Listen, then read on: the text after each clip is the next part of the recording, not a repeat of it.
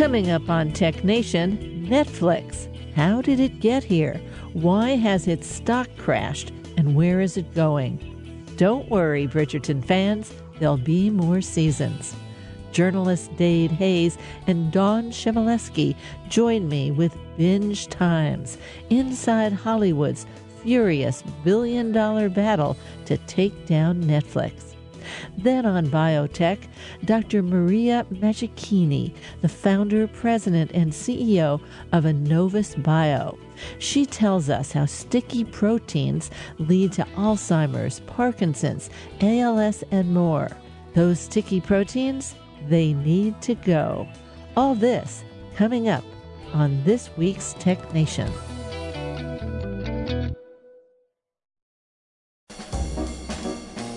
Let's Take 5 with Moira Gunn. This is 5 Minutes.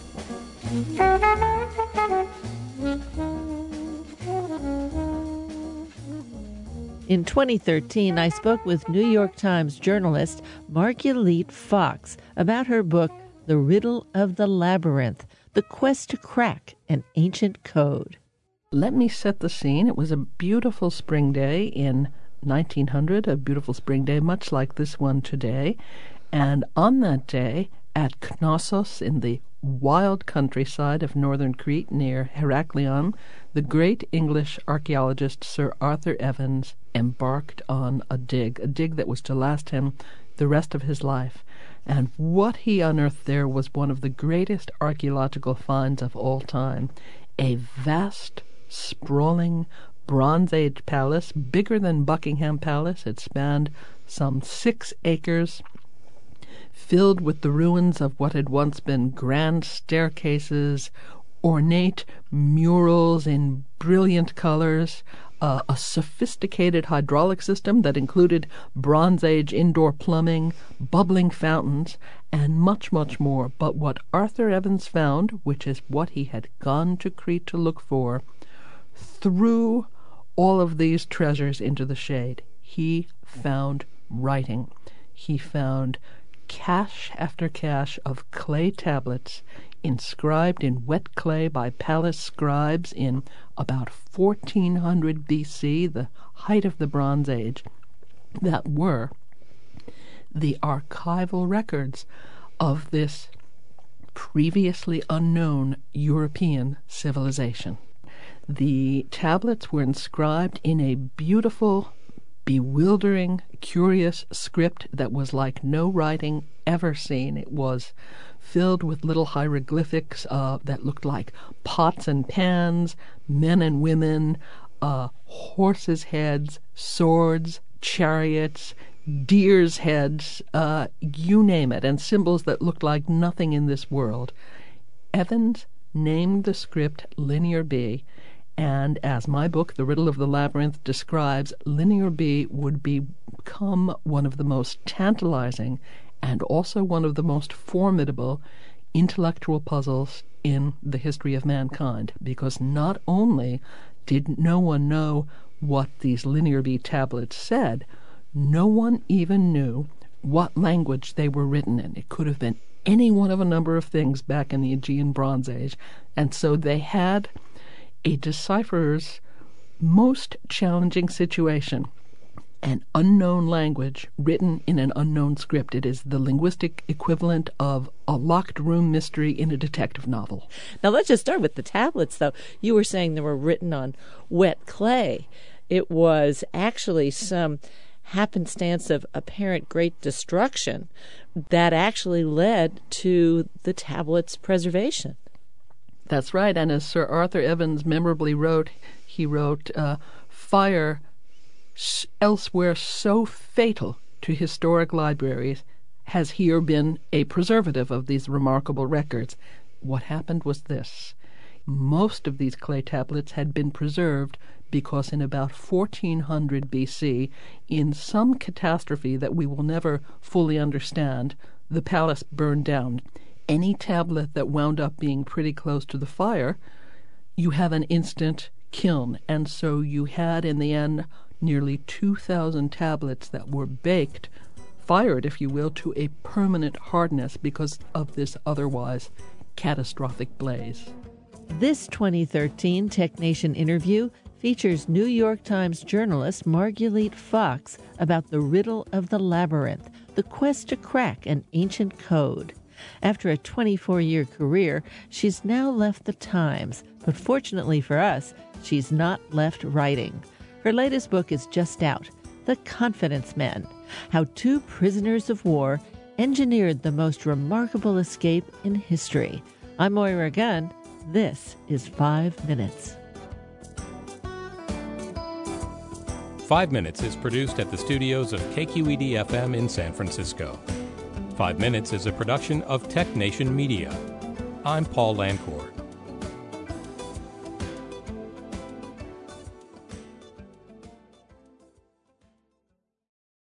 From San Francisco, I'm Moira Gunn, and this is Tech Nation.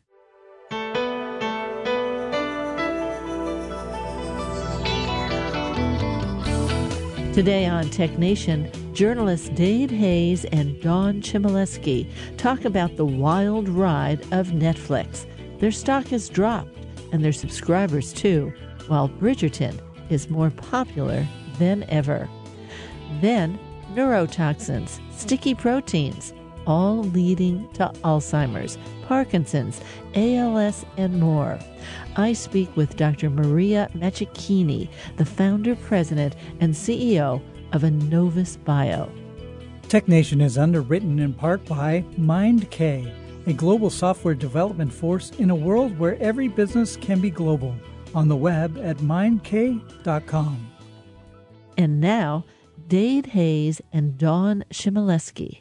Well, Dade and Dawn, welcome to Tech Nation. Thank you. Thanks so much for having us. Now, last October, Netflix stock traded at almost $700 a share. At the new year, it had dropped nearly $300 to $425. It dropped again to $350. And a few days ago, as of this interview, it dropped again to $225, two-thirds of its value in the last 6 months. What happened? Many things. I'll start and Dawn can kind of fill in the rest. But I think there has been a pullback in people's enthusiasm about streaming generally. That's a macro factor. Then the Netflix specific factor is people are just worried about competition. And even this week, it was remarkable. We'll probably get into many aspects of this week's news that were stunning. But one of them was a much more candid acknowledgement by Netflix of the array of competition that's out there. Disney, Apple, HBO Max, on and on, a big list. That's really what our book is about, is like this whole boom. Netflix used to basically control the market along with Amazon, and there was Hulu. But that was, 10 plus years where they had kind of the field to themselves. Now they're really facing tough competition. So those are kind of a couple of the reasons. Although not from CNN. This is true. CNN Plus. Yeah. CNN minus, I suppose. CNN minus. Which has gone in a Quibi, even faster than Quibi. Oh, my God. Yeah. Well, you name any number of people out in this streaming space, and Quibi is one of the ones you talk about. That's Quibi, that I have to spell it for people as an indicator, and you only have two names listed there. One is Jeffrey Katzenberg, and the other is CEO Meg Whitman, late of eBay. How could that fail? They had all the money in the world. They did. They raised a staggering $1.75 billion to launch a startup, which you're located right in the heart of Silicon Valley. This is not what the folks over at Stanford refer to as the minimally viable product that they launched. Jeffrey Katzenberg's philosophy was that there was a huge opportunity, and the way to be noticed in a very crowded and increasingly crowded space is to go out strong. And so his foundational premise was, let me sign all of the big names in Hollywood who will make projects for the smallest device that you own, your phone. He recognized correctly that video consumption was growing on devices. What he misread about the market is that the video that most consumers are watching on their phones is not long-form content, movies and TV shows necessarily, but rather these user-generated videos that are more like a meme and an ongoing conversation between the users than they are resembling scripted fare. And so when Quibi launched, it was immediately pilloried by users as not offering. It felt sort of out of touch with the market, and quickly took a nosedive. There's a catalog of issues, with Quibi. I would just tag on a couple, which is that they had no living room app. There was no way to watch any of the content, even though you're talking about an A-list roster of creators that had signed on to make these cinematic Netflix-esque works, but there was no way you could watch it at home. And the whole premise was on the go, when you're commuting, right, when you're online at the bank, et cetera. So it was a giant miscalculation. Well, and of course, it launched in the middle of COVID, and during a time in the early days of COVID when we were all locked in our homes. So while Jeffrey Katzenberg correctly recognized that consumers were looking for some form of entertainment to sort of distract them from the gloom, this inability to watch this high quality cinematic content on the biggest screen in the home really was a problem. It was an inhibiting factor as well. You'd be better launching it today when you're not home. They send you away. Now, Netflix is the central character in your book, and we forget that Netflix has been around for 25 years. So let's take a minute, remember how it started, how it got here, and what it has generally been known to the consumer today, at least up into the last 10 minutes. There's always breaking news. It's just become basically another channel on your TV. So in the beginning, Netflix was the brainchild of two executives, Reed Hastings and Mark Randolph, who were winding down their last tech venture and sort of commuting together as the wind down took place and brainstorming ideas. And they were looking for a way to draft off kind of the early success of Amazon. And they landed on this notion of DVDs and the ability for people to go to their computer and order something that could come to their home in minutes. And so around 1997, there was the advent of the DVD. It seems like a million years ago now. And they tested shipping a little CD via the mail, and it managed to survive, its journey through the post office, and concluded that there was a way to efficiently begin offering consumers either DVDs for sale or, as a rental. And it began to evolve its model. It went, it evolved into a flat rate rental where consumers could have 3 DVDs all at once for a fixed fee, and explain this proposition to consumers as a way to save on those usurious late fees that Blockbuster was charging at the time. And for people who don't remember, Blockbuster had all these VHS tapes. It had all these DVDs. And it was like you're standing in line, and do they have what you want? And, now you're paying $96. You head to the back wall for the new releases, and there was nothing that you were looking for, so you ended up with, exactly. Caddyshack. And you could keep those 3 CDs because you didn't get around to them, or DVDs because you didn't get around to them, and you're just paying your monthly fee. So it's all on your time. So we didn't know it at the time, but it was kind of everything's on your time like it is today. So sometimes you do get a little lucky. I'm not sure they recognize that. So where did we go from there? So another technological milestone is represented by YouTube, and the advent of on-demand streaming began to capture, the imagination of the consumer. And Reed Hastings recognized that was a signal for the consumers that they were willing to sit at their computers and watch video, and it led to the service that we would recognize today, sort of this on-demand streaming offering. Back in the day, this was other people's content, but Netflix got into the content business itself. I'll let Dade take the next chapter. Yeah. I mean, and what's amazing too is that we spoke with Neil Hunt, who is a longtime, really foundational member of the management team at Netflix, and he mentioned that Reed always told him that he named the company Netflix for a reason. He knew it was all headed to the internet, so the DVD business was really just kind of the opening act and a way for them, frankly, to amass an incredible trove of data. And to your point, Moira, like to kind of seed this idea of on demand and people's convenience and, what they wanted to, and remember, we all had a queue. And in a way, we're still in that world of like, you have a playlist or you have a list of favorites, on your Netflix. But, they always were driving hard toward streaming. They got there in 2007. We spoke with the current head of product, Greg Peters, about this kind of skunkworks team, these, 6 or 8 engineers who were, they could fit into a small conference room, and they were the ones working on the jump into streaming. And just to wrap it up, I would say the foundation that they laid for the industry was they just kind of defined what streaming was. I know Amazon was there, Hulu was there, but Hulu was really on your laptop. It had commercials.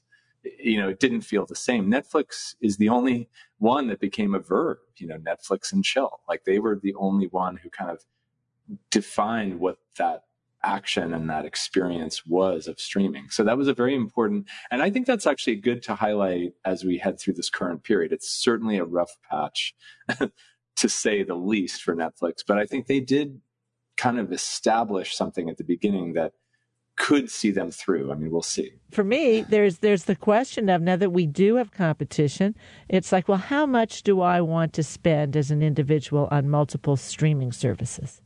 That's right. I think they, in a way, they're still the leader of the field, even though they lost subscriptions, which is kind of a shocker. That hadn't happened, for almost 11 years. So the idea that they would be losing ground, that's what set the alarm bells off, among other things. Well, of course, they may be saturated. we only have so many people that go home during the pandemic. Yeah, they love to talk about TAM, right? Total available market. And the TAM, I think, is smaller than they said and what everybody had said. So that's going to be interesting to watch. Is like, and you've seen the sort of radiating effect on other stocks and other businesses. So as people contemplate Disney Plus, their target is 230 to 260 million subscribers in about a year and a half's time. Can they get there? I think everybody's a little skeptical, just given what we've seen now from Netflix. Count the grandparents. That's it. Right. You're listening to Tech Nation. I'm Moira Gunn, and my guests today are journalists Dade Hayes and Dawn Chmielewski. Dade Hayes has been covering the entertainment business at Deadline, Variety, and Entertainment Weekly, and you may have read his work in the New York Times and the Los Angeles Times. Dawn Chmielewski is a Los Angeles-based U.S. entertainment business correspondent for Reuters. You may know her from her previous positions at Recode, Forbes, and the Los Angeles Times. They're here today with Binge Times, inside Hollywood's furious billion-dollar battle to take down Netflix. Not so long ago, Hollywood produced all the films, television channels, and a few independents, usually based in Hollywood, produced all the television programming. Netflix was mailing out DVDs. Amazon was selling books. Everybody wants to be everything. What's up with that?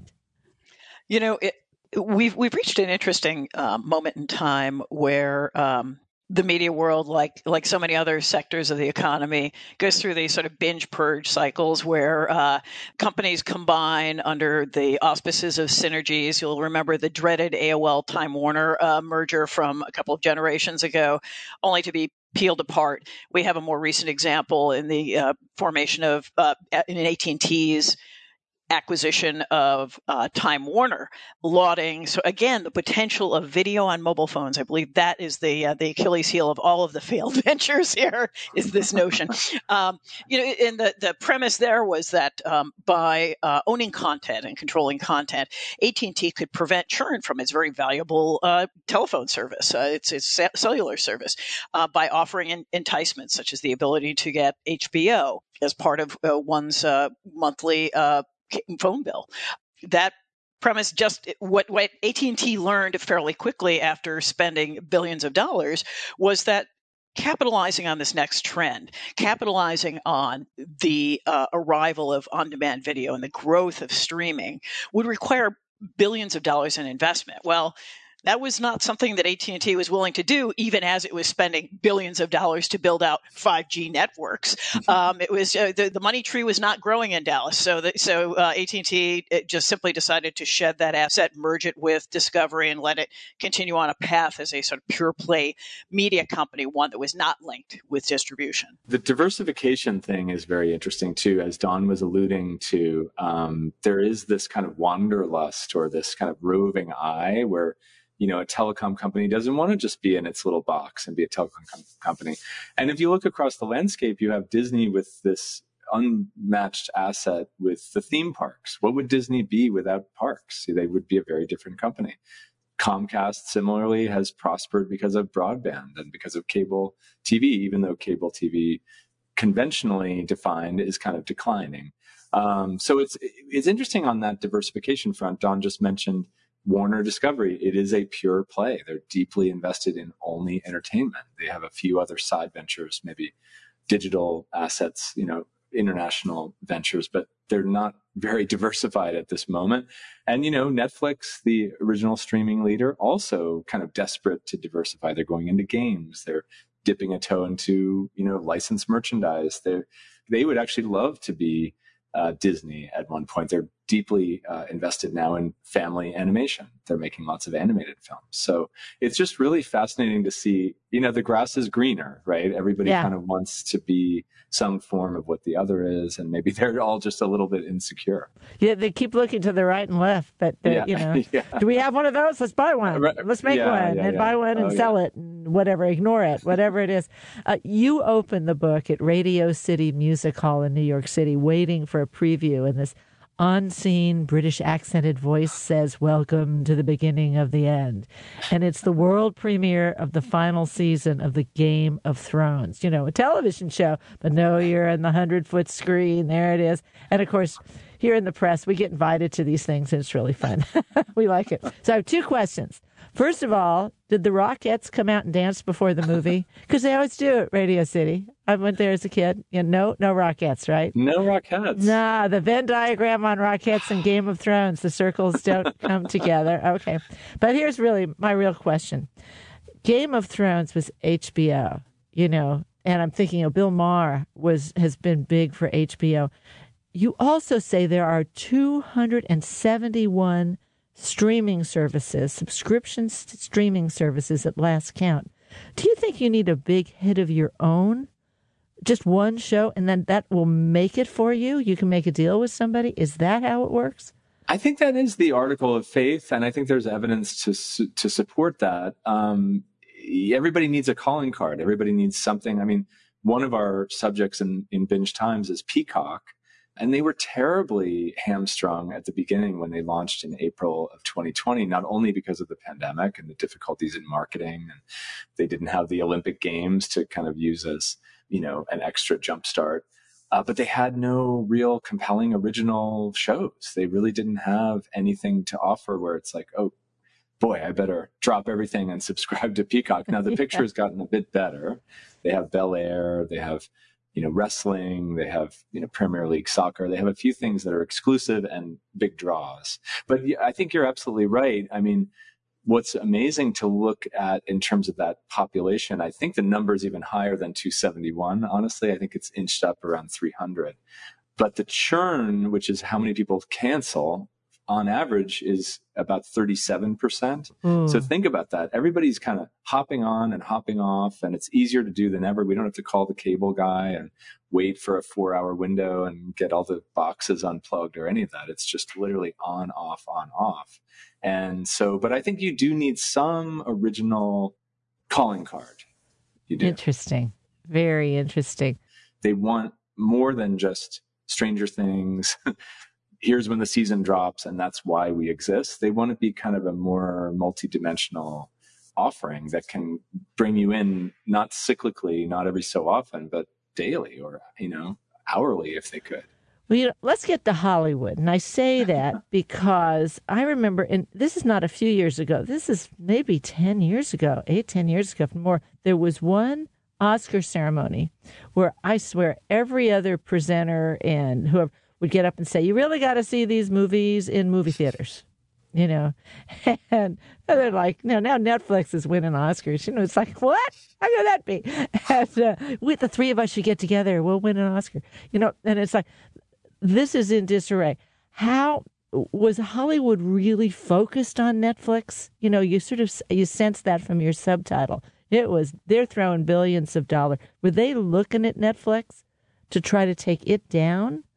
Or they just wanted its market, just wanted to eat it up? So I think that Hollywood's thinking has evolved. In the earliest days, when Netflix launched its streaming service. It went to all of the studios in search of content. Now, it had cultivated relationships with the studios in the DVD world, and so it did have entree to the studios. And Netflix began overpaying to get access to the top movie titles, to get access to the television series. And Hollywood looked at Netflix as the biggest sucker. It was another buyer, and it was a deep-pocketed buyer, and Hollywood was happy to take the money. And that continued for years.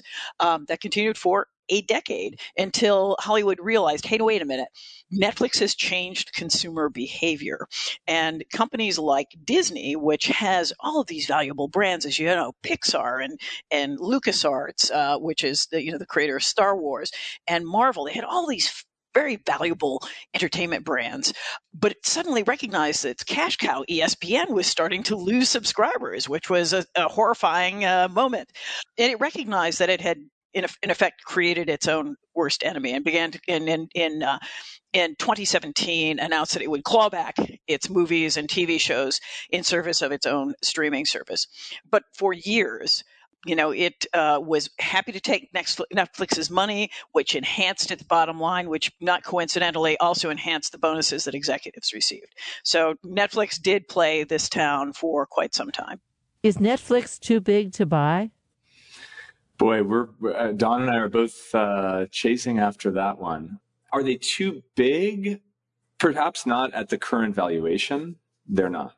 But I would actually turn it around. There's a lot of, I think, free radicals, as John Malone, the billionaire investor and media mogul, likes to call them. Maybe it's another moment where a tech company decides to land grab. I mean, there are distressed assets I could probably list off that might really help Netflix. So I don't know. Don, I'd be curious.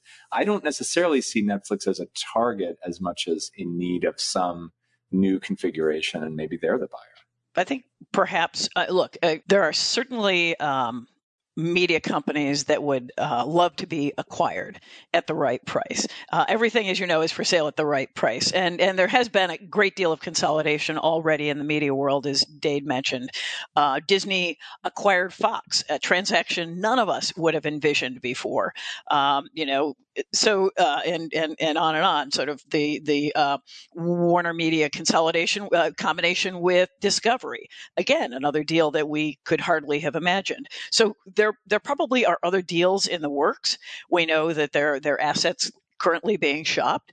But I think right now Netflix is in a period of reexamination. I've been speaking with Dade Hayes and Dawn Chmielewski, the authors of Binge Times, Inside Hollywood's Furious Billion-Dollar Battle to Take Down Netflix. We'll talk more after a break.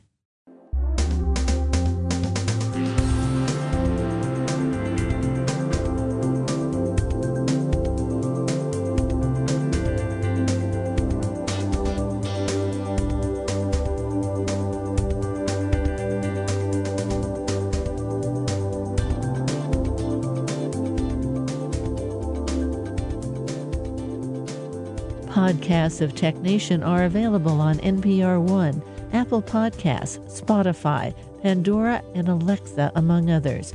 Direct links are available at technation.com. In the second half of our show, Dr. Maria Macchiachini tells us about sticky proteins and how they lead to Alzheimer's, Parkinson's, and other neurodegenerative disorders. Stay with us.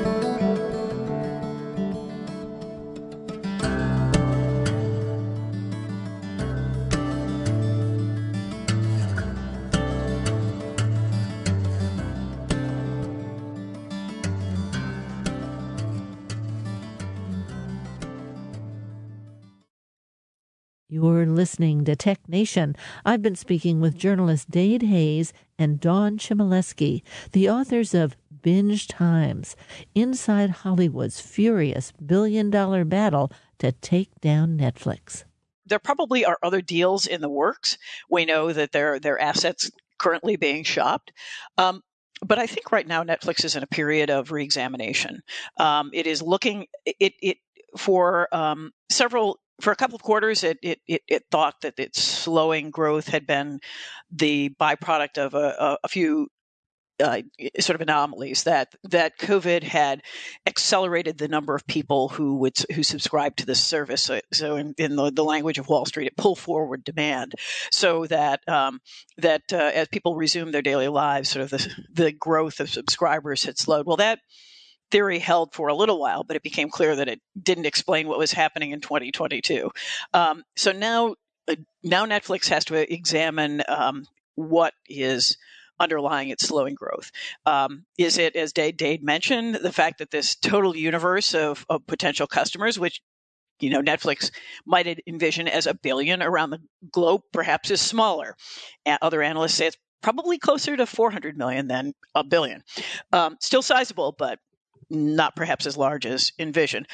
Perhaps it's the product. Perhaps it's Netflix's original series. Netflix is going through this period of examination, trying to cut costs and trying to determine what is causing this sort of slowing growth. So, it's Reed Hastings is one of the most analytical people I've ever met, and he has helped Netflix pull itself out of similar scrapes. Your listeners may recall the Quickster debacle, where Reed announced that he would separate the DVD business, which had long been its bread and butter, from this nascent streaming business. And if one wanted to have both, you could pay more money to Netflix, and Netflix's stock just went into a free fall. And Reed Hastings admitted, I was wrong, did a mea culpa that became satirized on Saturday Night Live. And the company found its way forward. It's a much larger company now. The competitive landscape is much different. So we'll see where Netflix goes from here. And Reed Hastings is 25 years older. Still a smart man. Yeah. Hasn't lost his game. I'd bet on him. Don't know what he's doing, but I bet on him. Just he's going to come up with something. He's not only analytic, he also has hunches. So that's a dangerous combination. So, what would you say is? We're right now. It seems like at a would you call it a nexus, or it's like the roller coaster's been going up, and it's just over the top, and now we're starting to fall. It's like, what are we going to see? I'm asking you to be a little psychic, but it's like it looks like some things are coming apart at the seams here in terms of all these streaming and streaming services and content creation, content acquisition. What do you think, Dade? Yeah, I think we posit in the book, and we continue to believe that the fragmentation and just the kind of overwhelming array of options for consumers is a hindrance to the overall growth of streaming. And now that everybody's gotten the message that, whoa, maybe the market isn't as big as we thought, maybe there's not just endless green pasture out there for us to explore, maybe we need to actually improve our profit potential. And I think one way they can do that is to, streamline what exists in the marketplace for consumers. We talked to an emerging company called Stroom that does bundling of niche streaming. So you basically pay one price, and then you get access to a bundle. You pay a flat rate, and then if you want a show over here, a show over there, 2 shows over there, those all are eligible under your plan. It's an interesting, novel way to solve the friction of discovering content that you like. So some version of that, we're seeing HBO Max is going to merge with Discovery Plus. That will take, one of the, top 10 players in the US off the board in Discovery Plus. So I think more of that is likely and not at all unhealthy. If you saw Hulu kind of blended with Disney Plus, I think these are not unwelcome changes from the consumer end. I mean, we kept kind of running into this again and again and experiencing it ourselves over the course of the 3 years that we worked on this. Is like, man, is it hard to find and access what we want to watch? It just remains very difficult. And we all don't want to go back to the channel flipping and be there Tuesday at 9:30 for X show. But there's got to be, I mean, Netflix was a step change in the right direction, way back when, but I think we're ready for another step forward. So, those are some cautious predictions about what we might see. You two picked an interesting 3 years to look at. I think there's going to be a binge times 2. I'm sorry. I see that coming. It might only be a year or a year and a half, but it's coming as well. Yeah. If you read the hardcover, be sure not to miss the paperback in a year or two, right? Really, it's going to be there. And we were laughing last night because I was saying that they said, had the interview going, we're not, the listeners don't need to know, but we did some quick rescheduling with breaking news, and a friend of mine said, well, I want to know, what's the impact of this Bridgerton season 2 without that good looking guy? And I'm like, I'll ask them, are the numbers in yet? Is it bringing any company down? Well, that's what's kind of crazy is that Bridgerton season 2 ended up being one of their most watched shows of all time. I believe it's the most watched English language season of a series in Netflix history, which is remarkable. So it improved on the first season. And that's what was so disorienting about Tuesday's, the previous week's earnings announcement and the whole meltdown of Netflix is that just at the moment they're releasing some very encouraging numbers. They had great movie results with, Red Notice, with Don't Look Now, with, a bunch of their movies seem to be clicking. And then, series like Bridgerton are working, and then on the heels of Squid Game last fall. So they have good news to report, and yet the overall business, it was like at the same time they're releasing these stats, they're being very pointed and very kind of candid in a way that they've never been before about, I think Reed's phrase, Don, you can fact check me, but I think he said something like, we need to take it up a few notches in terms of quality. I mean, that's just mind-blowing. Wow. And just one thing that maybe some of the listeners have been aware of before, but it's a funny, quirky inside thing that, that Don and I experience every quarter is they do these earnings interviews, and there's been this convention at the end of the interview. It's a bit of a sort of kitschy in-house promo where the moderator asks them, what are you looking forward to most on Netflix, in the coming quarter? It's just like a soft landing for this, conversation. And that was not, no part question? of, that was that they ditched that part for this quarter, Oh yeah. The only bright spot on the earnings call in which Dade and I witnessed the most dour-looking executives we've ever seen on a Netflix earnings call was when Reed Hastings sort of perked up and talked about the potential of gaming, which he was enthusiastic about. That segment of the business that is not material. so right there you go. Yeah. Perhaps he's seeing around corners yet again. Yet again, follow him around. That's a good thing. This has just been terrific. I hope you guys come and see me again. You're welcome anytime. You don't have to write a book to get here. So thank you. Would love to be back. Thank you, Maura. Appreciate it.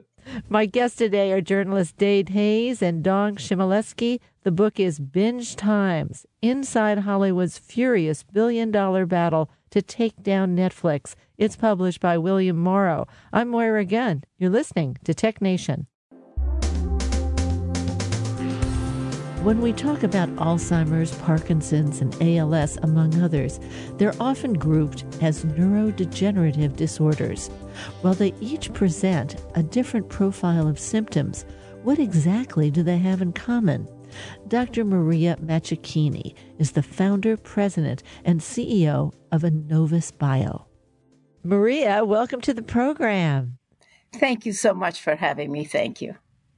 Now, I want to start out by asking about how our brains react to toxins, so-called neurotoxins, and we actually already know a number of them. There's curare, the plant extract used by the indigenous peoples of Central and South America. They put that on the tips of their arrows. There's arsenic, there's lead, there's tetanus, the list goes on. There are many varieties of these neurotoxins, and what I want to start with is to ask you, what happens in the brain when neurotoxins are present? Well, they do totally disrupt the functioning of the brain, and they actually make nerve cells die. Now, how that exactly happens, interestingly enough, happens through internal neurotoxins. Our body or our brain has developed sticky proteins that, when attacked, are released and go and stick around the toxin that came in, or the virus or the bacterium, and try to kill it.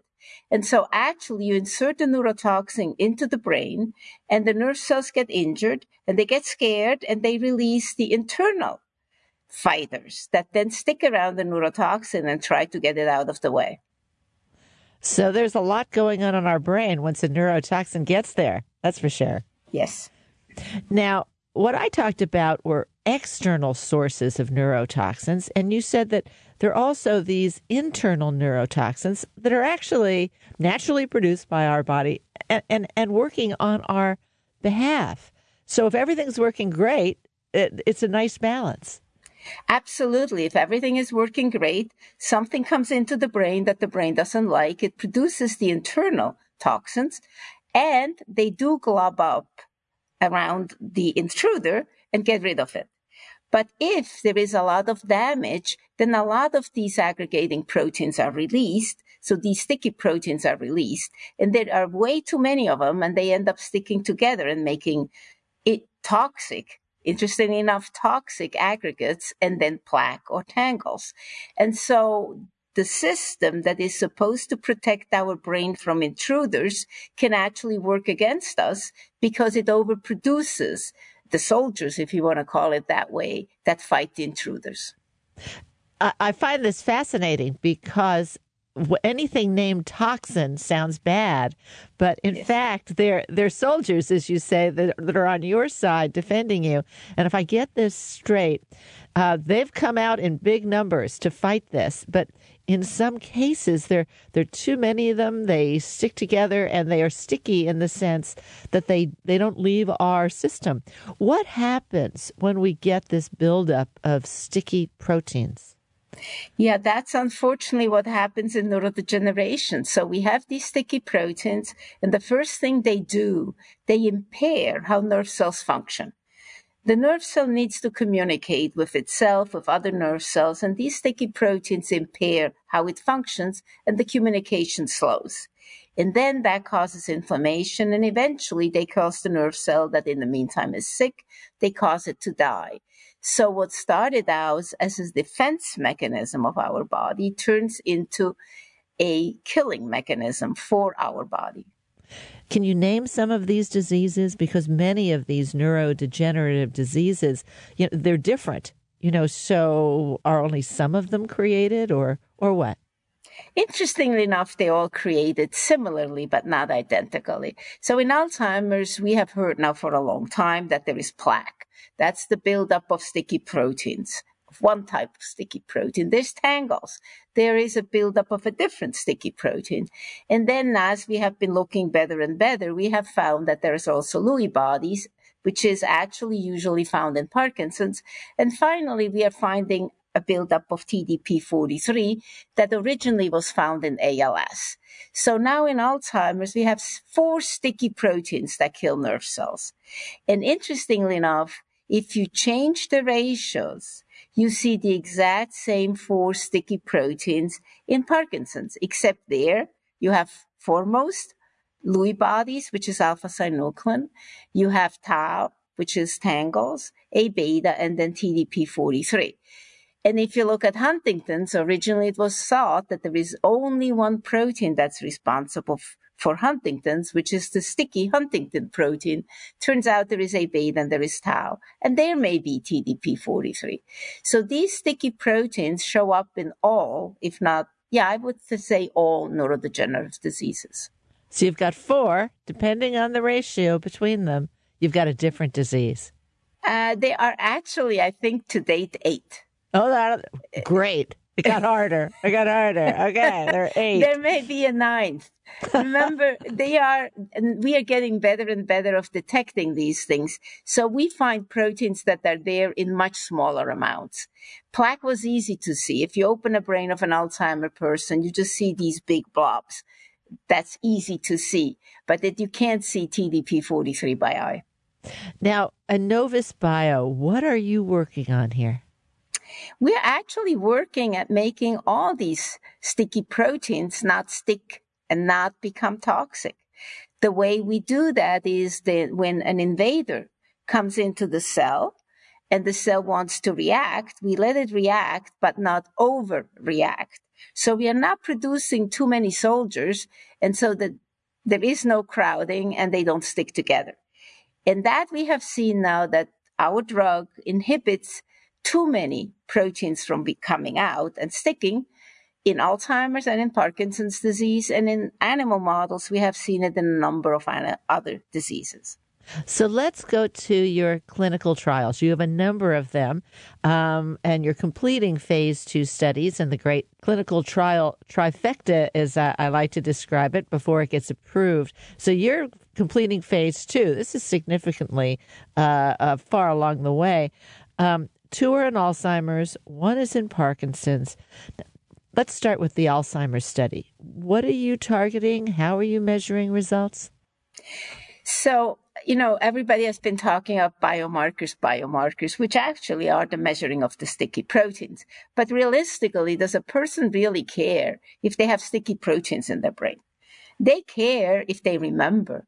They care if they know their grandchildren. They care if they know how to go shop by themselves. So the first thing we measure is efficacy. We want to see that in Alzheimer patients, our patients have better memory, better function. They can function better. They have better mobility. They just do better. And in Alzheimer's, in fact, we did measure cognition, memory and learning, activities of daily living, and the patients do better. Now, you said we have 2 Alzheimer's studies. That is correct. They are both really small. So we have one with 5 patients and one with 14 patients. That gives us a grand total of 19 patients. That is a very small number to be 100% sure that the drug works. So as you said, there is a 2 and a 3.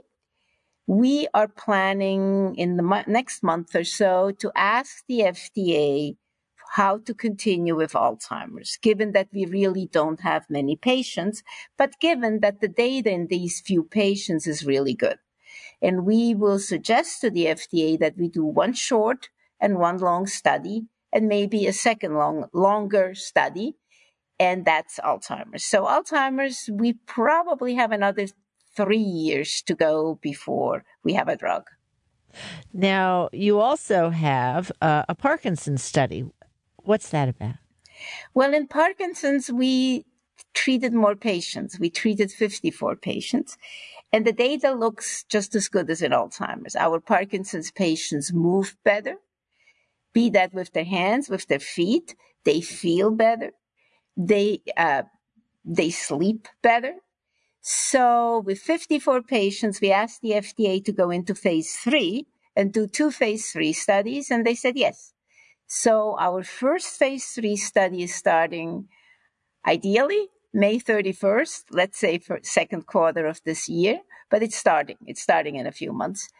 And that will be 450 early Parkinson's patients. So 450 early Parkinson's patients. And then a little later in the year, we will start another study in Parkinson's patients for advanced Parkinson's. And in the middle of the year, we plan to start the short Alzheimer's study. So we're actually starting 3 phase 3 studies this year. Parkinson's early, Alzheimer's, Parkinson's late. Earlier on, we talked about 4 and then, 8 but maybe a 9 protein. I'm putting my money on 12. I don't know why. There'll be 12 You're before we're done. probably right. And then, but at any rate, they in different ratio to each other. One becomes Alzheimer's, and in another one becomes Parkinson's. Yes. Is this the same drug that we're talking about? Yes. How can one drug control both? Because these toxic proteins are active in every disease where nerve cells die. Let me give you a totally different disease, which we did in rats.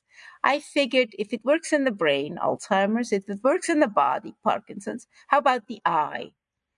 Now, if you induce glaucoma, if a person has glaucoma, it's high pressure in the eye, the retina dies, eventually the eye goes blind. In a rat, you can accelerate that because you increase the pressure, the poor rat has no choice. The pressure goes up, the retina dies, and the rat goes blind. Okay? We treated a different rat with our drug, and the pressure goes up. Obviously, we didn't make go up. The retina does not die, and the eye does not go blind. So what our drug does, by inhibiting these proteins, and inhibits them all, because nature made them similar enough that they actually have one region that is 100% identical. And that was not known. Well, this was really something we found out because we couldn't figure out how does this drug do that. But there is one region in the mRNA, and you know now what mRNA is because of COVID.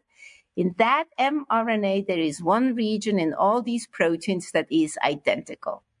And that is what our drug interacts with. So in that case, what we're talking about is that it puts the limits on all of these proteins. So if one is really surging ahead or two, it doesn't matter. It keeps the limits down, keeps it in place, and therefore you don't end up with the imbalance. So while we're chasing after different diseases, it may be we can roll back and say, no, this is the problem back here, where in fact the one or another is getting way out of whack. So, exactly. Out of whack is a scientific word, I believe. Yeah. It's 100% scientific because it means that it's not in balance. Absolutely. See, and that's why we had such a hard time, because for 7 years, I knew it was doing it. I didn't know how. And how can it do all these things if you don't know how it does them? But it does them. Yes, but how? And we finally figured it out. The fact that these mRNAs have an identical region, and that region is responsible for how they are made. And our drug interacts with that region, really lets us regulate them all. Now, let's take a minute to talk about another study in a slightly different vein.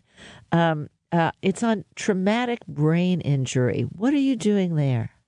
Same thing. That is, see, sometimes I think I fell on a gold mine, but if you don't look at the gold mine, because who cares? It's just money. I fell on a principle of how nerve cells die. Guess what happens if you hit your head? All these little soldiers, these sticky things say, oh, we got attacked. They come out and they do the exact same thing as in Alzheimer's and Parkinson's. They inhibit axonal transport. They inhibit how the nerve cell works. They increase inflammation and they kill nerve cells. They just do it very fast in traumatic brain injury. And they do it very slowly in Alzheimer's. But it's really the same thing. Whenever you injure the brain, and it could be through lead, it could be through a chronic lung disease like Alzheimer's, it's just aging of the brain that keeps going forever. Or it could be that you get hit over the head. They do the exact same thing. They say the brain is attacked, we have to defend it. And if it's attacked very heavily, then they come out in drones and then they stick and become toxic. And that's why concussions doesn't lead to chronic traumatic encephalopathy right away. As you know, in football players, it takes 20, 30, 40 years and 100 concussions before they become demented in their 60s or 70s. Because a concussion is not a very severe injury. So you need a lot of little injuries that build up before these soldiers are way too many. Because each injury just causes a little and everything gets back to normal. Whereas if somebody has a really bad concussion, very often there are lasting problems. And so with traumatic brain injury, as you say, sometimes it's very, very fast, given a severe one. What are you trying to do in this study? How are you approaching it? We have really not done too much in humans. We stuck to rats because you can control it. All the rats are the same. Take people in car accidents. One hits their head on the right side, one on the left side, one in the back, one in the front. It's really hard to standardize. And I'm a little scared, and one of these days I won't be scared, but I'm a little scared of taking on something where the probability of failure is so high. See, if it works in Alzheimer's and Parkinson's, where I feel that we can kind of control it. I know they're terrible diseases, and I know they're hard to, but you have a population that is not that inhomogeneous, okay? But once it works in those, then I probably will have the courage to take people that come from all sorts of life that had their injury 10 years ago and just try to put them into groups that are reasonably similar. Because in concussion, there are no two groups that are similar. Reasonably similar, and then see if our drug works. Is this drug one that you have to take every day? Is it an injection? Is it a pill? How do you take this drug? One pill every morning. You can take it every evening. I don't think it makes any difference. But in our protocol, we say in the morning, so it's out of the way. So you would anticipate if you had one of the standard neurodegenerative diseases that you would get on this and you would stay on this. Yes. I mean, one of the studies we'd like to do, and again, it's mice, is take them off and see how long that the drug reaction is there. We know from Parkinson's mice that 2 months after taking them off the drug, their movement is still normal. 3 months, it's not. So, you could envision that you come off and you go back on. At this point, it's just easier to say once a day. Well, this is so exciting, Maria. I hope you'll come back and see us again. Once we have a drug that works in humans, for sure. Yes, absolutely. Now, remember that. All the journalists will be clamoring. Remember my name. Oh, I will never forget your name. Moira is such a lovely name. I will never forget it. Well, good. I hope that's the case on all points. Thanks again. Okay, well, thank you so much. I really enjoyed it. Thanks. Dr. Maria Macchiachini is the founder, president, and CEO of Annovis Bio. More information is available on the web at annovisbio.com. That's Annovis, ANNOVIS, annovisbio.com. For Tech Nation, I'm Moira Gunn.